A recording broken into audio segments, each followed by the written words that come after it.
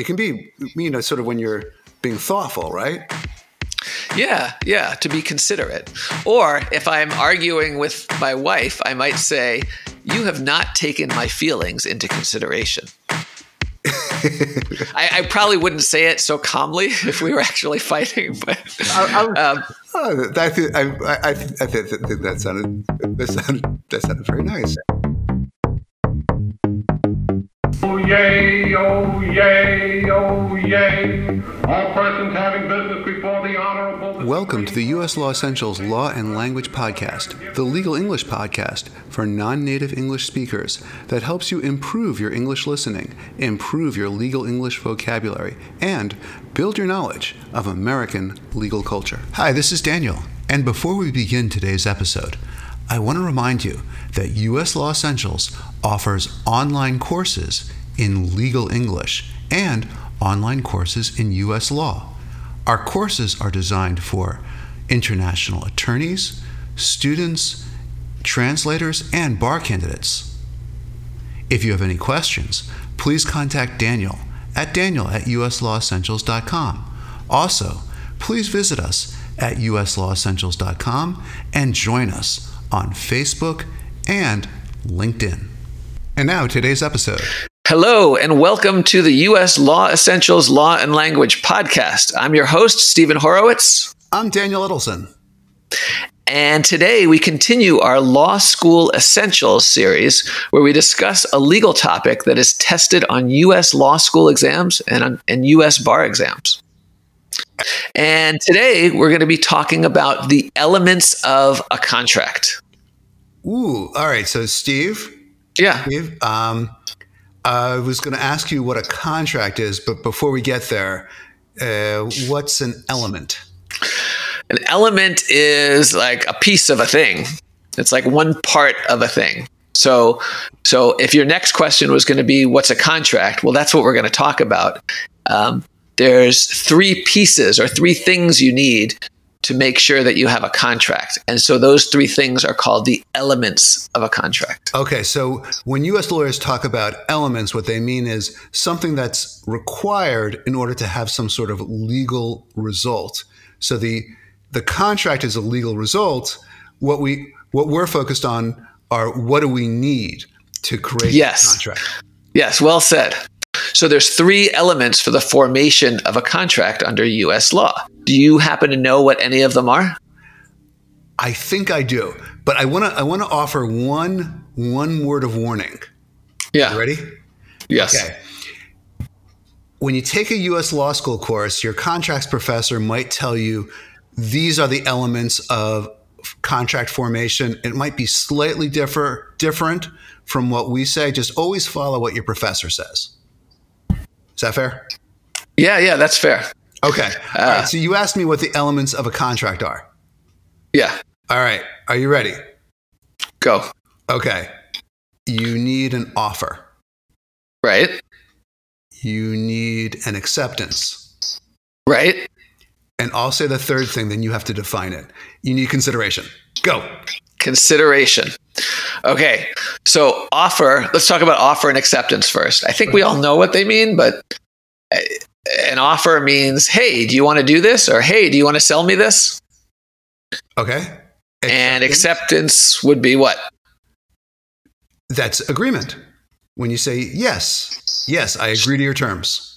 Sure, I'll buy that, or sure, I'll sell you that.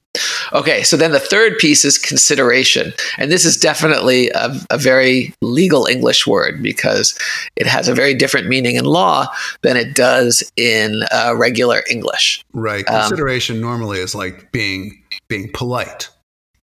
Yeah, or just thinking about something. Oh, I'll take that into consideration. Very good. It can be, sort of when you're being thoughtful, right? Yeah, to be considerate. Or if I'm arguing with my wife, I might say, you have not taken my feelings into consideration. I probably wouldn't say it so calmly if we were actually fighting, but I think that sounded very nice. That was not an accurate portrayal, perhaps. Anyway, okay. So consideration in law has a very specific meaning. And do you want to take a shot at it? I do. Wait, no. I said if I said it, you had to define it. That was the rule. Oh, okay. We had a contract, and you agreed. You're breaking the contract, Steve. I don't think there was any consideration, Dan, because consideration means something of value that is given or exchanged. Yeah. So I agree completely. Typically, U.S. law schools will define consideration as a bargained for exchange. That is, the parties agree to exchange something of value as part of the contract. Okay, so you said, Steve, you do the definition of consideration. And I said, okay. So we had offer and we had acceptance. Was there any consideration? For not just for my feelings, but was there bargained for value? No, that would be considered a promise without consideration. That is, you said, sure, I'll do it, but I really didn't do anything for you that would have been the incentive for you to agree to define consideration for me. Right. I was probably just being polite. I was just being considerate to you by saying, sure. Yeah. So typically, if someone says, okay, I'll give you $100 next week, then that would just be considered a gratuitous promise. No consideration, no obligation to actually give the person $100 next week. So if I say, Dan, do you want my TV? Yes, contract, done. Thank you. No, wait a second. There's no consideration there. Yeah, and actually, I'm not even sure there was an offer. You just asked me if I wanted your TV. I think that's good enough for an offer. I guess you could argue or debate about whether that was an offer. Yeah. So actually, let's go step by step through these elements. All right. So you did an offer and acceptance. So sometimes that's called mutual assent, mutual agreement. And to break it down further, the first thing we need is an offer. So what do we need for an offer? What do I need for an offer? I think I need you to say something to me. Well, an offer can be in writing. It doesn't have to be oral, but it has to be something sufficiently definite that the other person realizes that if they accept, a contract will be formed. So, for example, Steve, I'm thinking of selling my television, and I might be selling it for somewhere around the $200 or $300 range. Well, that does not sound very definite. You said, I'm thinking of, and you said around the $200 to $300 range. So no, that doesn't feel like a real offer. Yeah. So we're just negotiating really at that point. Right. It almost sounds like I'm sort of inviting you to make some sort of proposition about how much you'd be willing to pay me for my television. Uh-huh. All right. So Steve, we talked about what an offer is there. How would you explain what an acceptance is? Yes or no? You can do more than. Okay.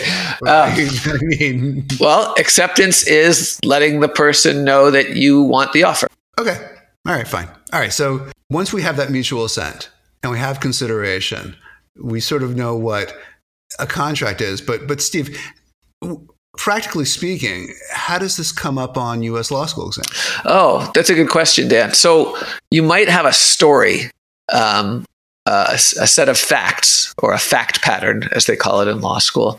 And in that story, you might start to recognize that there's something about a contract going on. Somebody's buying or selling something, and then there's a dispute about it. And what you're going to need to do is you're going to probably have to figure out whether or not there was a contract or not and make some arguments about that. And so you're going to be looking for these three elements. You're going to be looking for offer, acceptance, and consideration. And you're going to show your professor or whoever's going to be reading this exam that you recognize that there's these three elements in there.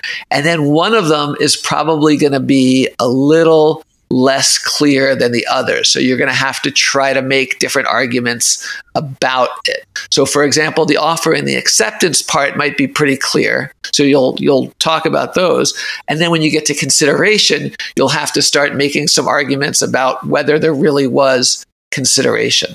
I see. Yeah. I recall that typically I would be focusing on my exams on whether or not, as of a certain point in time, the parties had formed a contract or not.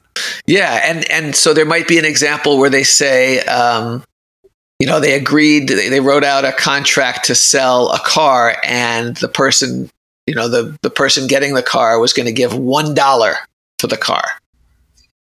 Like maybe it's a parent giving a car to a child, or a friend giving a car to another friend, but they want it to be a contract for some reason. And they say, well, you give me the car, I'll give you $1. And the $1 is supposed to be like consideration. But is it really consideration? Is there really value in that? Or is it just symbolic? So that's the kind of thing that might come up. Oh, that's helpful, because it also suggests how you would want to organize your law school essay by addressing each of these elements, but making sure that you focus on the element that in dispute the most. Yeah, exactly. Because when you write a law school exam, they're looking for you to go to know all the elements and to work through each of the elements, and then focus on and identify the one that's sort of the most important. And that's called issue spotting. Ooh, that's right. That's right. And an issue, how would you explain an issue, in other words? An issue is a question that you have to figure out the answer to in order to be able to answer the bigger question of whether there was a contract or not. So, Dan, has this been a helpful episode for you? Yeah, certainly. It's certainly given me a lot to consider. So you're saying there's a lot of consideration in this episode? Yes, there's a lot of consideration, but there's no legal consideration.